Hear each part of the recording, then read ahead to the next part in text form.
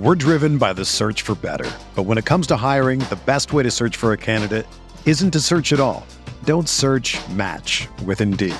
Indeed is your matching and hiring platform with over 350 million global monthly visitors, according to Indeed data, and a matching engine that helps you find quality candidates fast. Ditch the busy work. Use Indeed for scheduling, screening, and messaging so you can connect with candidates faster.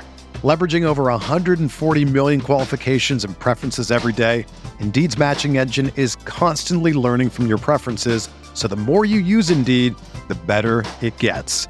Join more than 3.5 million businesses worldwide that use Indeed to hire great talent fast. And listeners of this show will get a $75 sponsored job credit to get your jobs more visibility at Indeed.com/Blue Wire. Just go to Indeed.com/Blue Wire right now and support our show by saying that you heard about Indeed on this podcast. That's Indeed.com/Blue Wire. Terms and conditions apply. Need to hire? You need Indeed.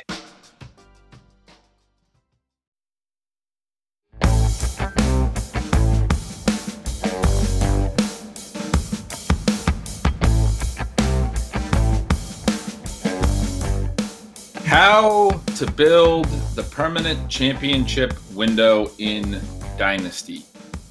That's what we'll be talking about this week on Stealing Bananas. I'm Ben Gretch. You can find me on Twitter at yardspergretch. You can find my Substack at bengretch.substack.com. I just had a post announcing my plans for August and the 2021 season, so go check that out. You can find that all right at that address. And with me, as always, is Sean Siegel, the king of young players, the king of so many things, but I'm super excited to talk to you about Dynasty. A lot of what I've learned about Dynasty as someone who has not played for quite as long, I think, as a lot of people in this industry. I've played for about 5 years now. A lot of what I've learned is sort of just tailing you in this area. But Sean, how are you doing? How excited are you to be really breaking down the Dynasty concept, and especially these RotoViz Tri-Flex leagues, which are a fantastic new product over at FFPC? Yeah, it's exciting to get to chat with you about Dynasty. We have Ryan McDowell, who is sort of the leading mind in the entire Dynasty industry, who's going to come on the third show and break down for us how to dominate all of your different Dynasty formats. We'll talk with Ryan a little bit about some auction. I've had a chance to play in his kitchen sink leagues for a number of years. And despite the, I would say, good fortune that I've been lucky enough to have in high stakes leagues through the years, I think maybe my favorite win, or the league I'm most proud of winning, would be the Kitchen Sink 5 in 2019, a 48 team field, 4 conferences. My conference has Ryan, has Curtis Patrick, sort of the other huge name in Dynasty, who we're fortunate to have doing great Dynasty content for RotoViz. And then I just wanted to give a shout out to our fantastic Devy team right now. Those kitchen sink leagues include a Devy element. You've got to be good with the college guys. We have Travis May doing great work, Stefan Laco, Matt Wispy. Check out all of their stuff. I've got an article on Devy auctions up on the site, kind of looking at how you can rebuild your Dynasty team through Devy if you're taking over a dispersal, if you're in a startup, that kind of thing, and you want to get really deep and you want to build, again, this permanent championship window. But Ben, you mentioned it. We're really excited about it. The RotoViz Tri-Flex Dynasty Leagues with the FFPC. This is a format started up this year, and it's an absolute blast. I think people were excited to play it, but the message that I've got from people who are actually in these leagues, they're having more fun even than they expected, right? So you have the super flex element.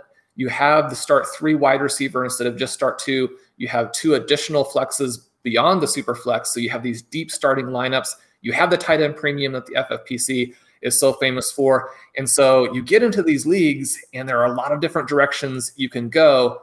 The super flex, and we know that in Dynasty super flex leagues that first round is going to be very QB heavy, especially right now where we have these young dual threat QBs who dominate in so many ways, score so many points, and hopefully will have very long windows in which they will be impacting the NFL.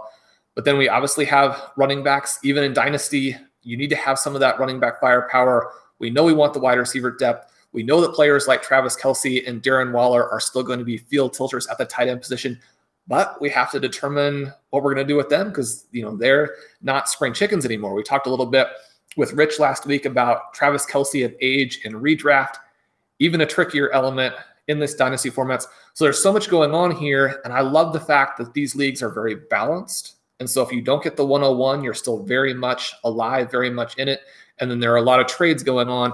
And I think that's one of the most fun things about Dynasty. We'll talk a lot about trading, player values, who you want to get, how you execute those trades in our second show of the week, our sort of player-centric show. But Ben, there's a lot to get into here. And as always, it's a lot of fun to go over this concept with you. We've talked about young player. We've talked about breakouts. We talked about Dynasty a little bit in our Thinking Across Formats segment, where we talked about how you can learn from Dynasty and apply that to redraft. But this week, it's going to be really all about Dynasty.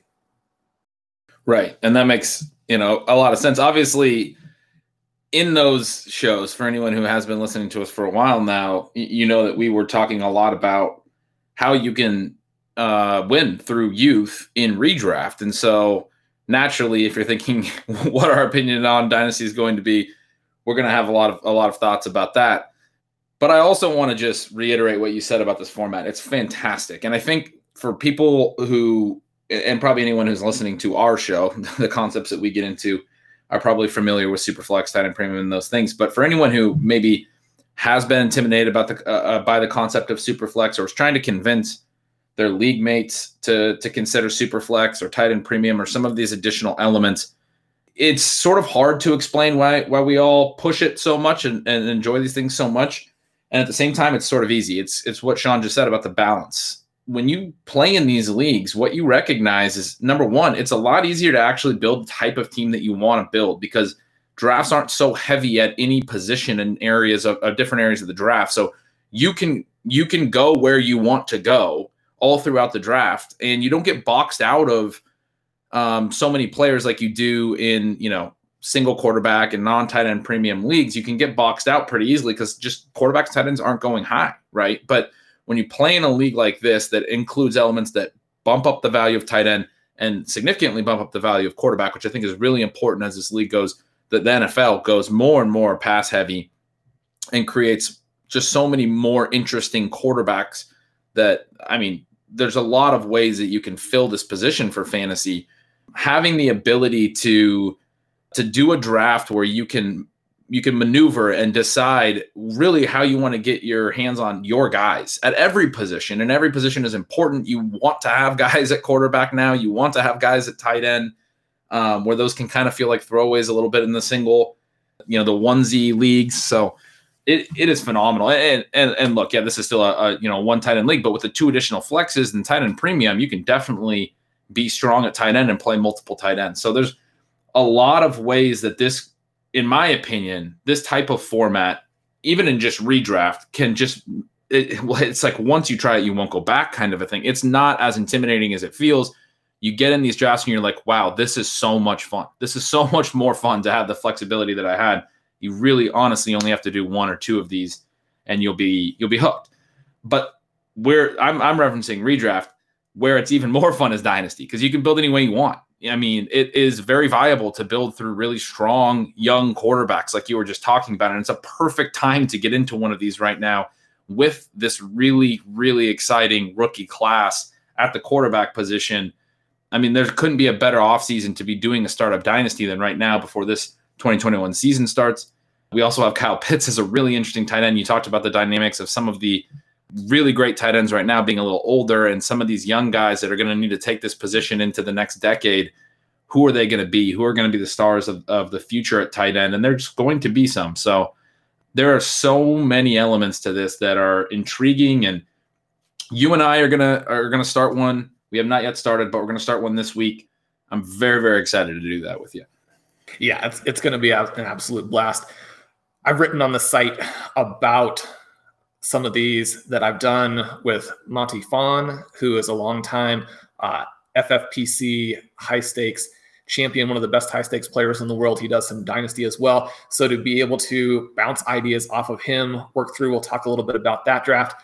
Listeners know about Blair Andrews of the Wrong Read fame and some of the teams I've drafted with him. We'll go through one of those. And then one of the things that we get into in these dynasty startups, and one of the reasons why I love the RV Triflex leagues, but also some of these leagues with the FFPC where maybe you're playing people you don't know, is they're actually very active in the trade market during the startup. Yeah, so I was saying to you before we came on that my dynasty sort of history is somewhat limited in the sense that I'm in 5 leagues right now, I believe, and they're all industry leagues. And a lot of it is people that think a lot like me. And so we wind up in these sort of tough spots, and some of these leagues are not very active trading wise. And I think in some ways it's because we're all sort of trying to move the same direction. But I've heard for a long time from a lot of different people, from Pat Corain, I've talked to a lot about Dynasty, who, a buddy of ours now over at NBC Sports Edge, from you, from many others, from a great article that you wrote that we're going to talk a little bit about, from a startup that you did with Blair, RotoViz's Blair Andrews, obviously another, big buddy of the show, the site, everything. I mean, huge part of RotoViz. I think we mention him at least once a week. I think that's a requirement, and rightfully so. You guys had an awesome startup where you made a ton of trades, and we're going to talk through that.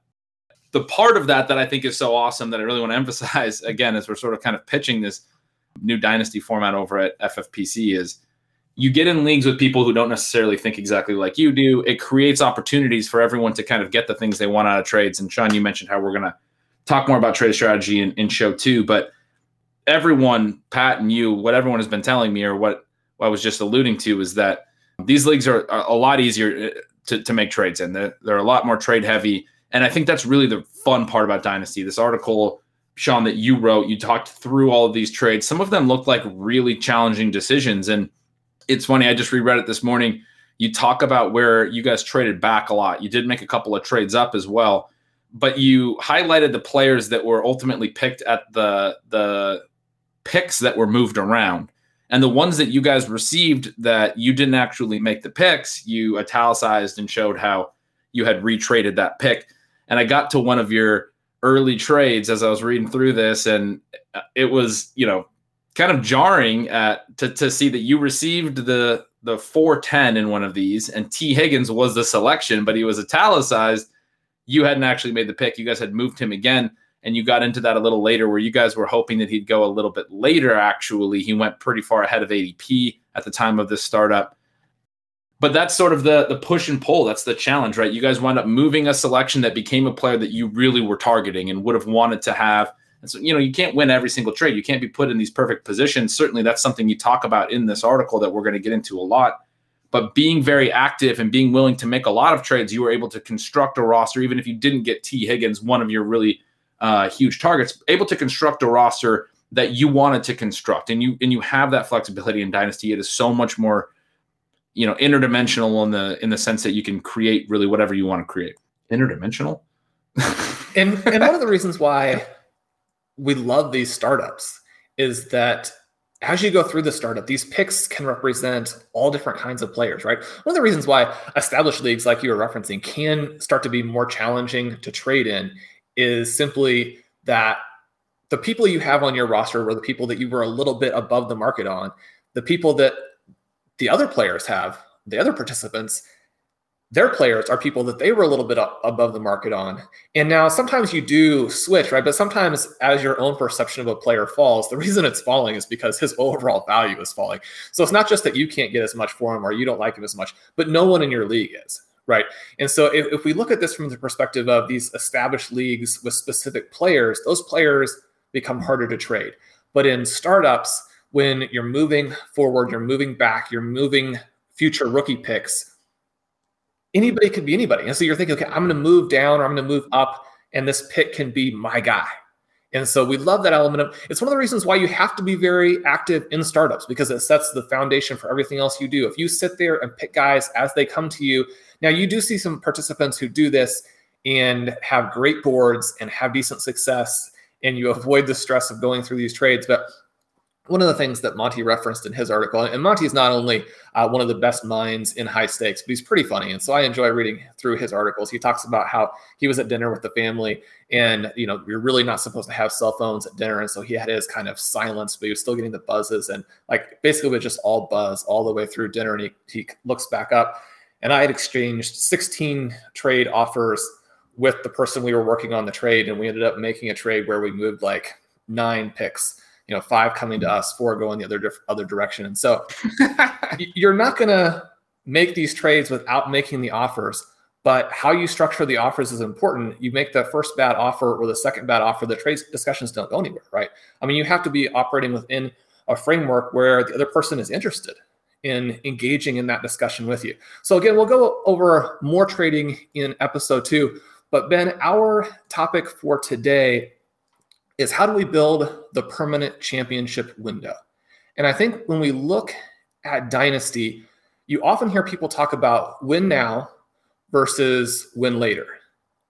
You also hear people talking about player evaluations as they fit within the championship window of a given team. So a player is going to have more value to team A than it has to team B.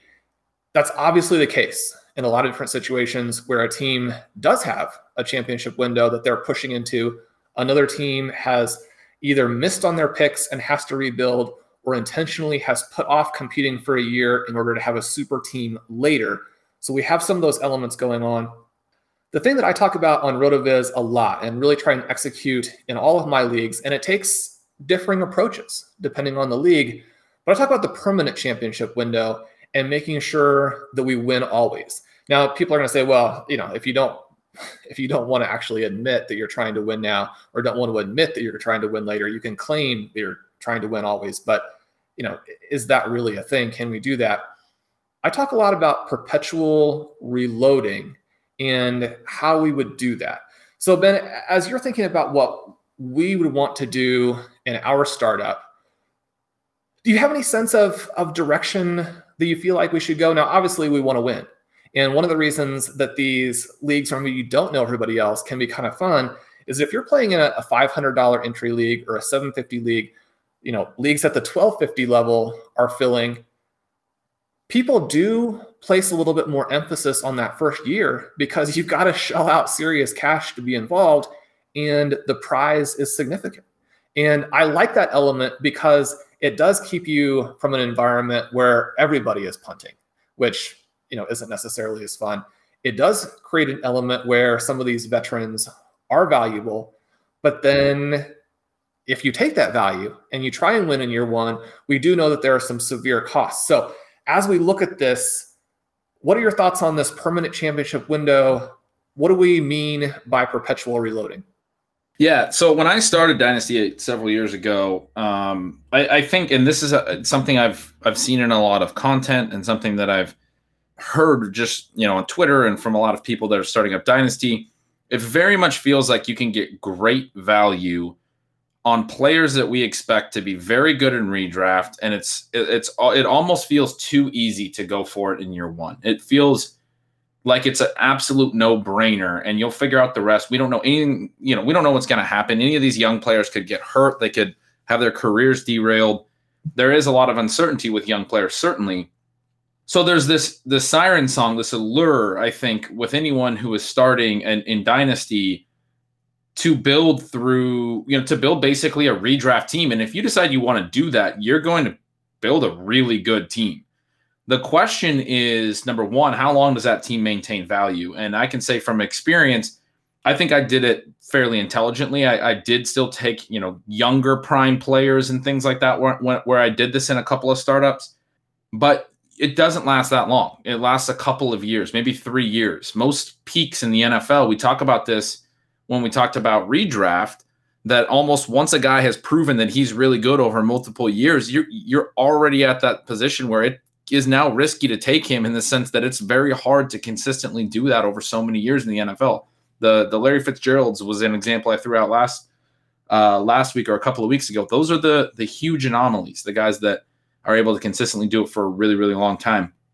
And so I would say, yeah, I mean, from experience, I've won some Dynasty championships. I won a year one Dynasty championship in my second startup. It was great. It worked out very well. Part of that, it was a super flex, and I was, lucky enough to hit on Lamar Jackson, I believe going into a second year, maybe it was before his rookie year, and Dak Prescott in the same startup in, sort of the fourth or sixth round of a super flex. They weren't really going super high, and they've been, kind of the cornerstones of my roster for a long time. But it is definitely a little bit more perilous to go that route than it feels at first. And the thing that I believe and have seen from a lot of people is that you have this idea that's sort of an arc for everyone who plays Dynasty. You have this idea coming in the first time, like, holy crap, look at all these values I can get from proven production that I know is going to be there. I can build a super team for year one. I'm going to go for the championship. And then over time, most people start to shift back toward, I want to try to be younger when I start these things. So when you're asking me what I'm thinking about for our draft, we're going to talk about this idea of productive struggle with Ryan McDowell in show 3 this week. But that is certainly something that I am considering. I've never actually really fully gone that route in a startup. I found it hard even in these last couple of years where I've been a little more open to it because I've been in some leagues with people who have done it even more aggressively than I have, including you, including Pat Crane, and including several people. Our buddy Davis Maddock, who we just drafted a team with recently, went very, very heavy that direction in an auction. You and I and Pat and he were all in last year, right during the quarantine. And so I wound up in that league taking a few more veterans than I wanted to. And I'm very excited about the idea of actually building a really young team. And when you talk about this idea of perpetual reloading, it really is the concept of what we've talked about in redraft, where you can build really good redraft teams utilizing youth and utilizing young players. One thing I think Pat Crane does really well in some of the leagues that I'm in with him is he does that very heavily, but he also mixes in a few aging superstars that are being really discounted. So a couple guys that he knows are going to basically their value is going to expire in a couple of years, but they get discounted so heavily, no one wants to take them in Dynasty. The Julio Joneses or something. That's obviously a pretty fragile pick, but if you're still building a ton of young picks and future picks and being smart, you can actually build sort of a super team for year one by not targeting any prime players, really going on the two edges, going for a ton of young players and some really old ones that you're willing to just ride out the rest of their career. That's a tricky balance. You don't want too many of those old players, but you can win that way, or you can just win by purely on young players, which is sort of our whole, approach in redraft, that you could draft an entire team with first and second year players in redraft and have a really good chance to win your league in redraft. And that's sort of the lesson that I've learned over the last several years. I have had some success drafting some of these, older rosters, but a lot of the people that I've seen do those in other startups too, they think they're going for it in year one, and they fail in year one, and you've essentially created yourself a timeline where you only have a couple opportunities. Anything can happen. You can just lose a playoff matchup, but you've essentially created a couple of opportunities where things have to break right to win fantasy leagues, no matter how good your team is. And you have to win in those leagues or those years, because if you don't, your roster is going to collapse and you're going to be doing a multi-year rebuild. And then you're hopefully going to be competitive again in like the 6th year of the dynasty or the 7th year of the dynasty. It's going to take several years. My very first dynasty was sort of like that. I had a really good team, top scoring team a couple of times, I think, in the regular season. I got knocked out in the semifinals 3 straight years. That can happen in the playoffs. And then it's sort of collapsed. I've made a couple bad trades, and I'm on like year 3 of a rebuild, or I think I'm going into year 3 of a rebuild. This is my first league. I think it started in 2016. So it is jarring how quickly that catches up with you. And if you don't hit it, you're really taking a very narrow timeline where you have to win a league, basically. And this whole idea that, if I just win the league, I'll pay my entry fees for several years or whatever. You have to win the league. But even then, you're going to be bad in a couple of years. And if you don't win the league right away, you're in a really tough spot, because now you have one of the worst rosters in the league potentially in a couple of seasons after that. So I really like the idea of building young. I'm excited to try that with you and really go heavy that way for the first time, and sort of similar to how you and Blair did, which is something we want to talk about. Yeah, you mentioned that if you miss, then you can be in real trouble. I think one of the things that people who go for it in year one think is that if they do miss, first of all, hopefully you win. But if you win or you lose, then you're going to be very bad. And that's different in terms of rebuilding after you're bad than rebuilding or punting from the beginning. Because when you punt in year one, then you have all of these extremely valuable assets that you can trade away.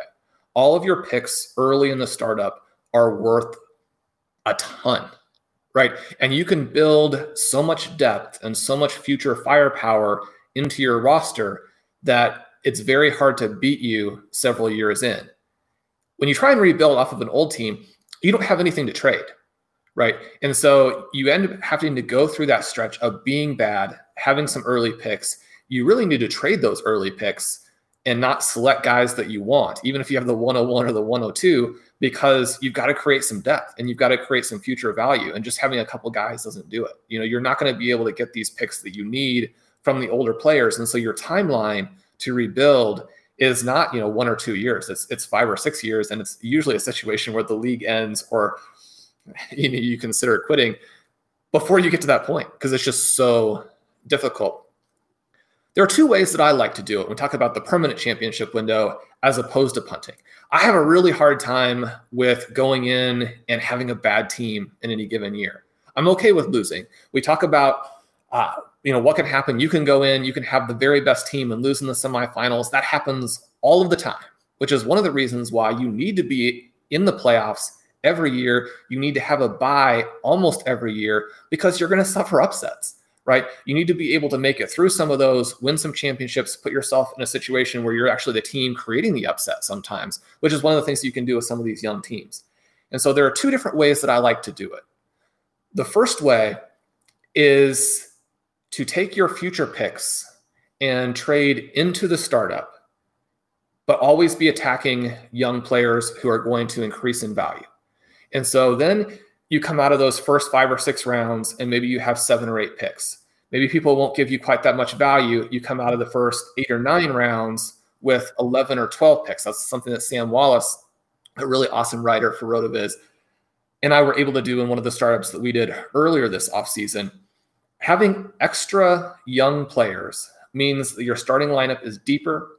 You're able to weather injuries. You're able to win the bye weeks. This idea of winning the bye weeks and weathering injuries, it's not just something that we do as zero running back to win in redraft. It's something that you have to emphasize in Dynasty. You have to have the depth to win the flex, win the buys, sustain injuries, and keep on going, right? And then you're also in the situation where if your team isn't going to win, you have assets that people really want that you can trade back out of throughout the season.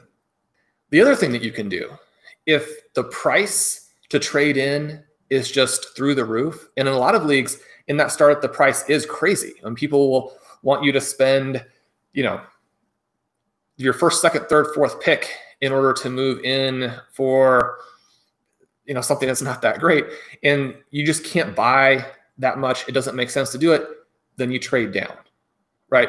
And so one of the things I did with Monty, one of the things that I did with Blair was we moved down so much early. And we talked about how that first round could be very quarterback heavy. You have to be okay to not get Christian McCaffrey, to not get one of these hybrid quarterbacks, but then again, to have a lot more picks than anybody else still in this range that matters. And so I think in both of those leagues, had 13 picks in the first 8 or so rounds. Now, a lot of those picks are centered in this 4, 5, 6, 7, 8 range.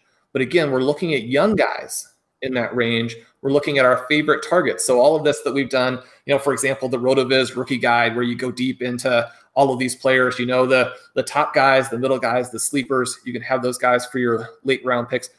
But you're targeting your guys and you're getting a lot of them. And then the other thing you're doing by trading down is you're creating a team where you can be competitive in the first season, and yet you've accomplished so much of the same things that you do if you punt completely. So in both of those leagues, have 3 future first-round picks, multiple future second-round picks, multiple future third-round picks. You take some of those. It's going to be hard to use all of those picks in next year's draft, trade back out of some of those, and you keep this sort of perpetual motion machine going, right, where you always have future first-round picks, which in Dynasty is the area that wins. One of the great articles that we have from Pat back in the day on RotoViz looks at some of our trade values and how trade values move through time. And one of the notes that he puts in that article is that if you were simply trying to maximize trade value on your team, you just always be trading for future picks because the value that these guys have. Now, it does make some sense to draft the rookies and let them go up into year 2 and then they quickly fall down. So one of the things that can be difficult is this idea of owning rookies on a year where they don't score quite as many points or don't score enough to be the huge impact players and then trade them before they have that impact. But the trade value at those points is extreme. And so you're getting to accomplish some of these things of punting, but still are competitive. And so you mentioned this idea of having some veteran players, then it's late in these startup drafts where you want some of these veterans. But at the same time, if you've targeted young guys and targeted future picks, your team starts to become so valuable overall that you're able to make some moves and save some guys. So you trade out of a third of your young players, keep the other 2/3. Those guys move into their peak seasons as NFL players.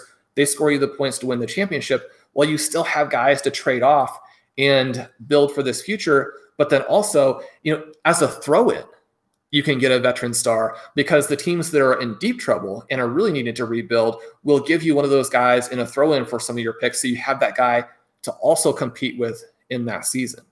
So I don't want to make it sound like this is simple to do or that you can do it without creating a good relationship with your league mates, or you can do it without some solid player evaluation. Listeners know we've talked about how to evaluate players in a variety of different ways through the shows, but there are multiple paths to doing it. There's not just one route, but you have to have the flexibility in terms of trading back or trading in order to create that total amount of young value. The number 1 wins for you, and number 2 increases in trade value. Yeah, absolutely. I mean, very well said all throughout. Another really important thing that we're going to talk about just after the break is the idea of structural dynamics, positional structural drafting, and what positions we want to be targeting, and all of those things. And we'll hit that in just a few minutes. I just want to take a second to thank you for tuning in to today's show. My name is Colin Kelly, co-host of the RotoViz Overtime podcast, along with the great Sean Siegel. We do appreciate each and every listener, and as a thank you to each of you, you can get yourself a 10% discount to a RotoViz NFL pass. We're heading at full speed towards the season. Make sure you're ready. Get yourself access to all the content and tools up on the RotoViz website. All you have to do is add the code RVRadio2021 at checkout to get yourself that 10% discount. Now let's go and dominate those fantasy leagues in 2021. We're driven by the search for better. But when it comes to hiring, the best way to search for a candidate isn't to search at all. Don't search, match with Indeed. Indeed is your matching and hiring platform with over 350 million global monthly visitors, according to Indeed data, and a matching engine that helps you find quality candidates fast. Ditch the busy work. Use Indeed for scheduling, screening, and messaging so you can connect with candidates faster. Leveraging over 140 million qualifications and preferences every day, Indeed's matching engine is constantly learning from your preferences, so the more you use Indeed, the better it gets. Join more than 3.5 million businesses worldwide that use Indeed to hire great talent fast. And listeners of this show will get a $75 sponsored job credit to get your jobs more visibility at Indeed.com/Blue Wire. Just go to Indeed.com/Blue Wire right now and support our show by saying that you heard about Indeed on this podcast. That's Indeed.com/Blue Wire. Terms and conditions apply. Need to hire? You need Indeed. Whether you're a world-class athlete or a podcaster like me, we all understand the importance of mental and physical well-being and proper recovery for top-notch performance. That's why I'm excited that Unified Healing is sponsoring podcasts on the Blue Wire Network.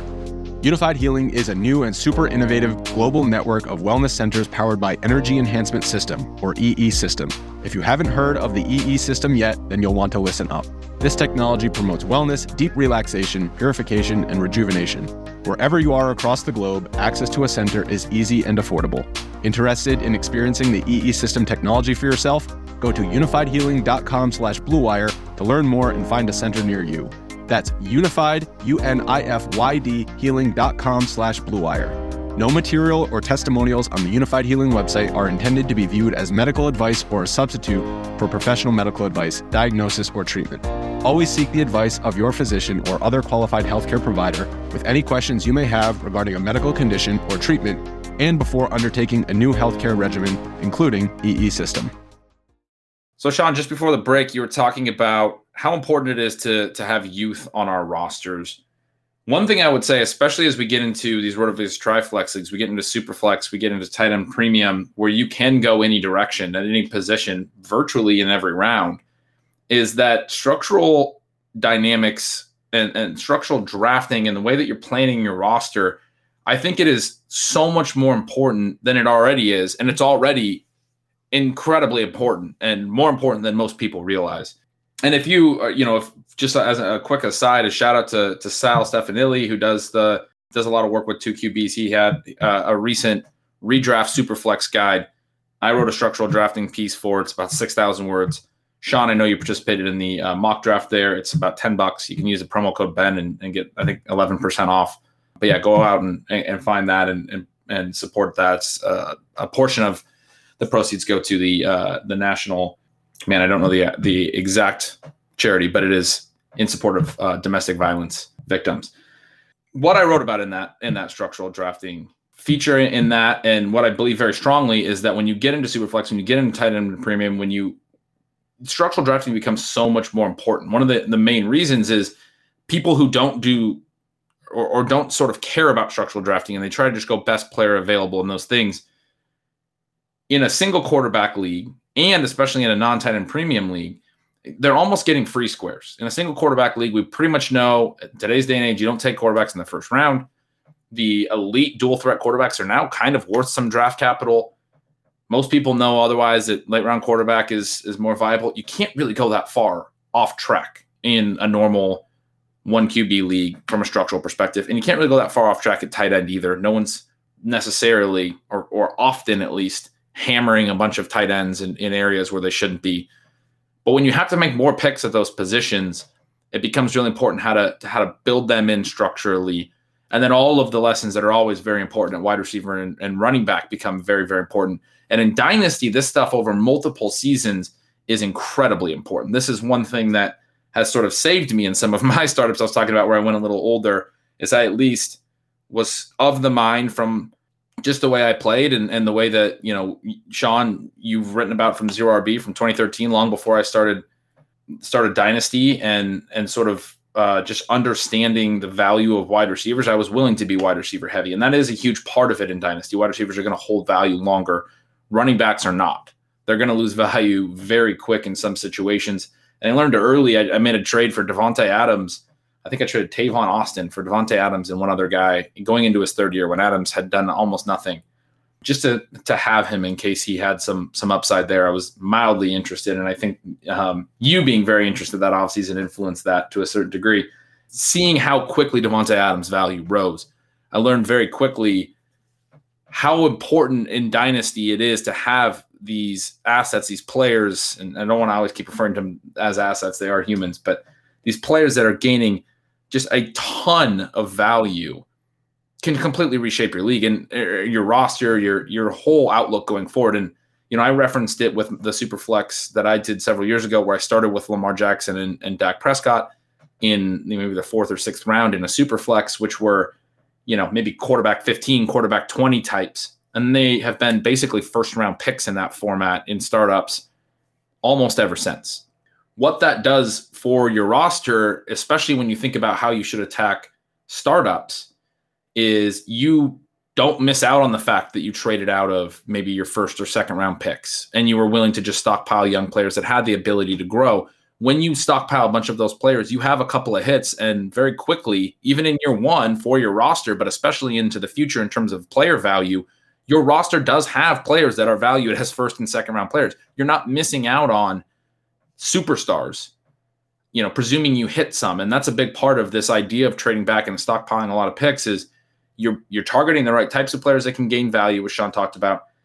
You're also making more bets because you're adding picks in those ranges and you're getting a discount and basically paying for tomorrow's first round picks rather than today's. Sean, what are your thoughts on sort of how to approach things structurally and how that fits into the youth builds that we were talking about? Yeah, there are a number of interesting kind of interlocking concepts here where in Dynasty, we know that running backs in a lot of ways are even riskier than they are in redraft. And we know they're extremely risky in redraft. At the same time, if you're going to build a Dynasty champion, you usually need to have a team, especially once you get 2, 3, 4 years in, and the teams that have executed well are starting to distance themselves from the pack. You need to have a team that's far better than the best possible redraft team, right? You're going to go in and you're looking at your Dynasty team, and you're going to need to see a team that has the equivalent of like 2 or 3 first round picks, 2 or 3 second round picks, 2 or 3 third round picks in terms of what they're currently valued at in a redraft if you want to have a team that can be a Dynasty champion. And some of that means exposure to running backs. So how do we do that?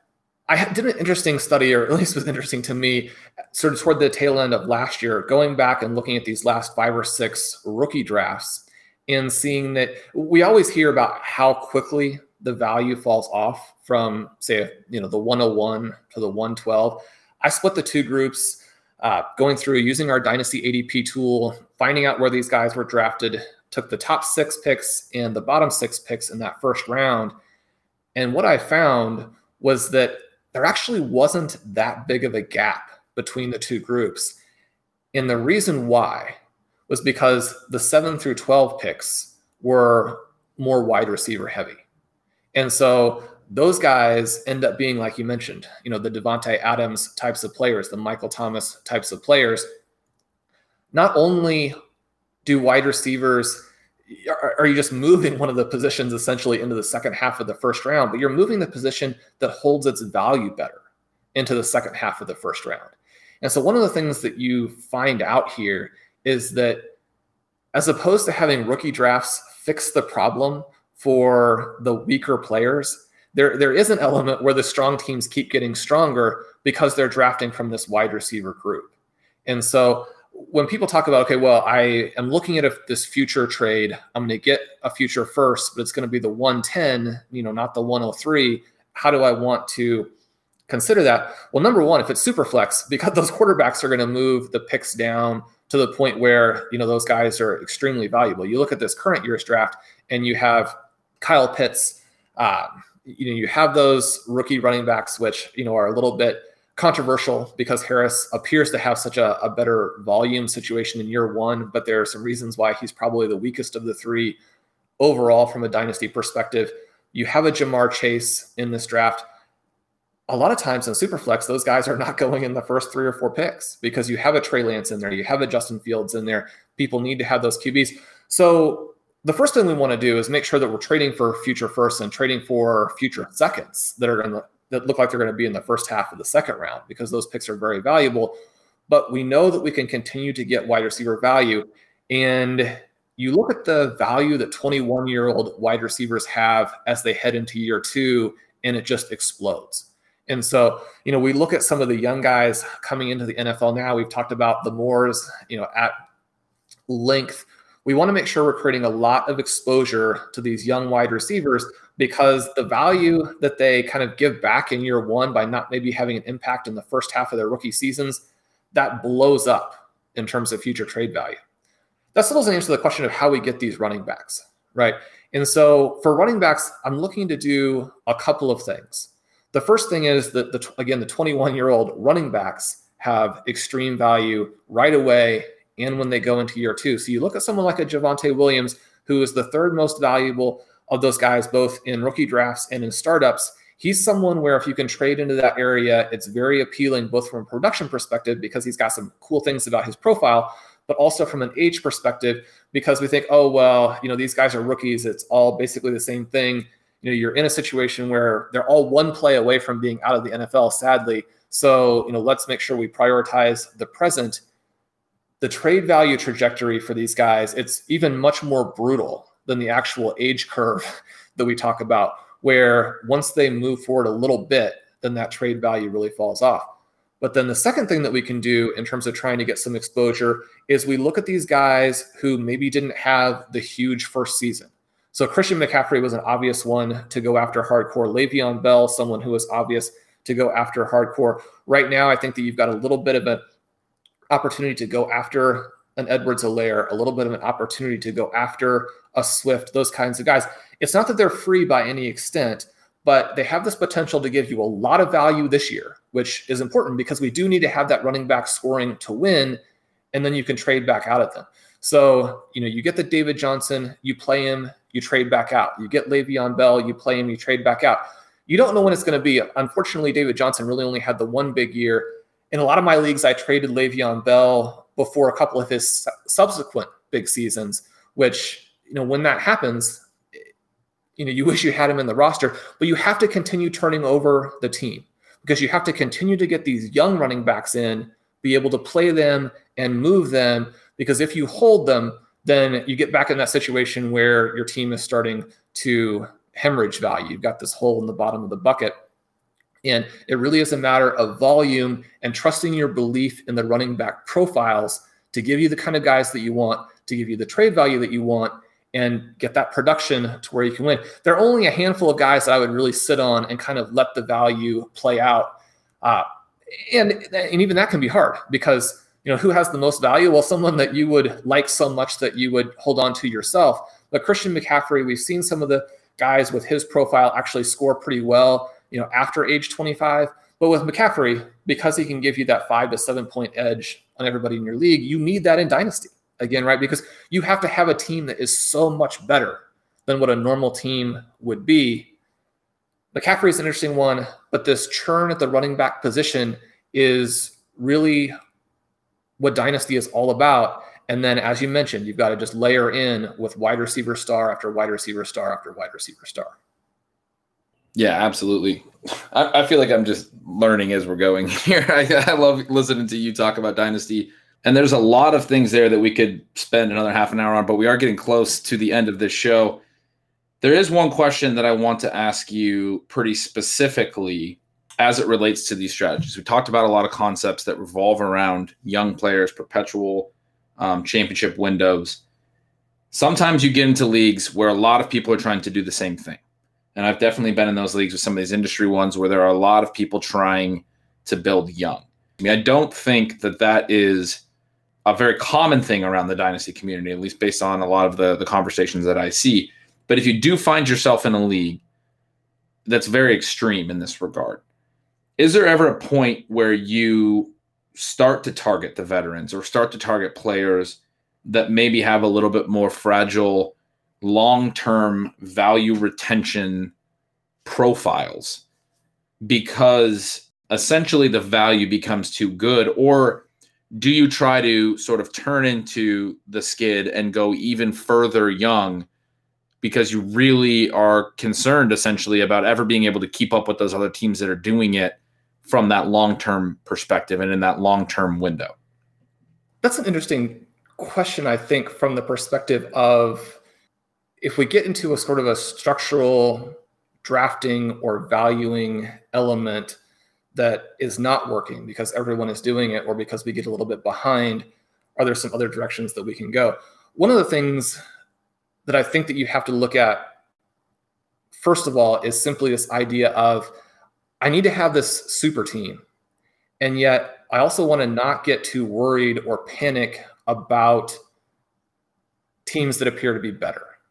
Because, and I am in a variety of leagues with Ryan, who we've mentioned is just unbelievable at this. And some of those leagues I've come into as he's asked me to take over an orphan. And I'm like, well, yeah, that'd be fun. It is a different challenge to try and rebuild a mess that maybe somebody left behind. And then you look around at some of their teams, you're like, I can be competitive. And then you look at Ryan's team and you're like, if I do everything perfectly for 5 years, I'm still nowhere close to this juggernaut he's already built. And yet one of the things that does happen there is that those players do age out, and they age out faster than you would think. A Dez Bryant becomes, a free agent when it seems like he was just right there in his prime. Players get hurt. One of the things that we have seen a lot in the last couple of years that's been frustrating and infuriating, our quarterbacks getting hurt and then quarterbacks doing weird things. And I know that one of the juggernauts that I've been competing with Ryan on, has a Deshaun Watson, and then suddenly it doesn't, and the team looks very different. The team that I have in this league that I've been playing with you and some of the guys we already had on the show, I think 3 of the guys we've already had on the show, where it was an auction league to start last year, I had Deshaun Watson, and I was very excited about this team with Watson and Kyler Murray. And I'm thinking, okay, well then, I add Carson Wentz because you need to have that third quarterback for the super flex. And suddenly you've got this young team, you've got these quarterbacks, and you feel like, okay, as long as I don't blow it now, I'm going to be in the top 2 or 3 for the next 5 or 6 years. And some of those years I will win, even if I have some bad luck in the playoffs. Well, then Deshaun Watson does what he does. Carson Wentz's career falls apart. And then you're right back down at quarterback, and you've got a lot that you have to do. So I think it's key not to panic when you see the super teams other people have, because they fall apart quickly. And that's one of the reasons why we're always trying to perpetually reload, always trying to trade our guys before they go to 0, because they can go to 0 so quickly. If you have a trade out there for one of your stars that allows you to do multiple things in the future, don't look at it from the perspective of, okay, I'm in the championship window, I can't let any of these guys go. You always need to get deeper. Now, one of the elements that we do get to occasionally is you get to your 30-man roster and you think, well, 30, how can I ever fill that up with guys who are good? But you do this for several years, and then you get into a situation where it's like, okay, well, I filled the 30, and now, how much of the value do I want to offload into the future? What do I want to do for the present? You asked about going after these veterans, and I think there are some interesting things that you can do where you can get them in throw-ins when people realize that nobody else is willing to pay for them. That doesn't happen all the time, and people won't always give you those guys in throw-ins, but sometimes that will happen. You can get these guys in free agency when a young team or a rebuilding team is opting for your Nico Collins, your Anthony Schwartz, your Jacob Harris kinds of guys. I'm not suggesting that's the wrong path. I mean, I like those guys, but that will occasionally cause you to cut a Jamison Crowder or a Sterling Shepard. Those are just some names that, we see floating around where it's like, I don't know if that guy is more than a roster clogger, but if I'm in a situation where I want to build some depth for right now for a bye week, I could look at that. One of the things on these startups that tends to happen is you have some of the most exciting veterans go early, but then you'll go through this big time period where that second tier of veterans falls and falls and falls and falls. Well, if you've gotten yourself into a situation where you've drafted 12 players in the first 8 rounds, and you're looking at, okay, what do I do with spot 13, 14, 15? And there's a huge gap between the year 1 and 2 value of a veteran versus what you can realistically expect from a rookie. I think the exploitable opportunity in terms of young versus old comes late in drafts where people are taking pure flyers ahead of players who really can contribute to your dynasty team, to your fantasy team right now. Absolutely. Very well said. And I'm excited to talk more with you on the second episode where we're going to talk a little bit more about trades. We're going to talk about player valuations. I know we're going to hit a lot on some interesting players where their redraft and dynasty ADPs don't really align and don't make a lot of sense when you look at them sort of in conjunction with each other, what redrafters are thinking or what dynasty players are thinking in terms of what they'll do in 2021 and what that means for the future. There's some very clear opportunities when you do that, make that comparison. That's something that Brian Malone did years ago at RotoViz, one of my favorite types of analysis. So a lot coming in show 2. And then in show 3, we're also going to have the great Ryan McDowell on to talk a lot more about many of these concepts you've laid out here today, Sean. So yeah, I feel like thanking you as the guest because I feel like I just learned a lot. I was taking notes and I was just pulling up my own dynasty rosters. I think probably half of our listeners were as well. But yeah, that'll do it, I think, for today's episode of Stealing Bananas. So as Ben says, that will do it for today's show. Thanks so much for listening to this episode of Stealing Bananas. I'm Sean Siegel. If you want a very relaxing follow on Twitter, you can look me up there, whatever my handle happens to be. Ben Gretsch, whom you can follow at Yards Per Gretsch. And as he mentioned, make sure you subscribe to his Substack. Stealing Signals is the best newsletter in the fantasy community. It is the best fantasy buy that you'll make. Subscribe to our feed to get these new episodes this week as they release. Please drop us a rating and review. So many of you have done that. We appreciate that so much. We're going to have the results of our contest soon, where you will win, or one listener will win, a 6-month subscription to RotoViz. If you want to save 10% on our content coming up, including my 0 RB candidates for the 2021 season, you can use the code RVRadio2021 at checkout to get 10% off. And until we chat with you again, keep drafting.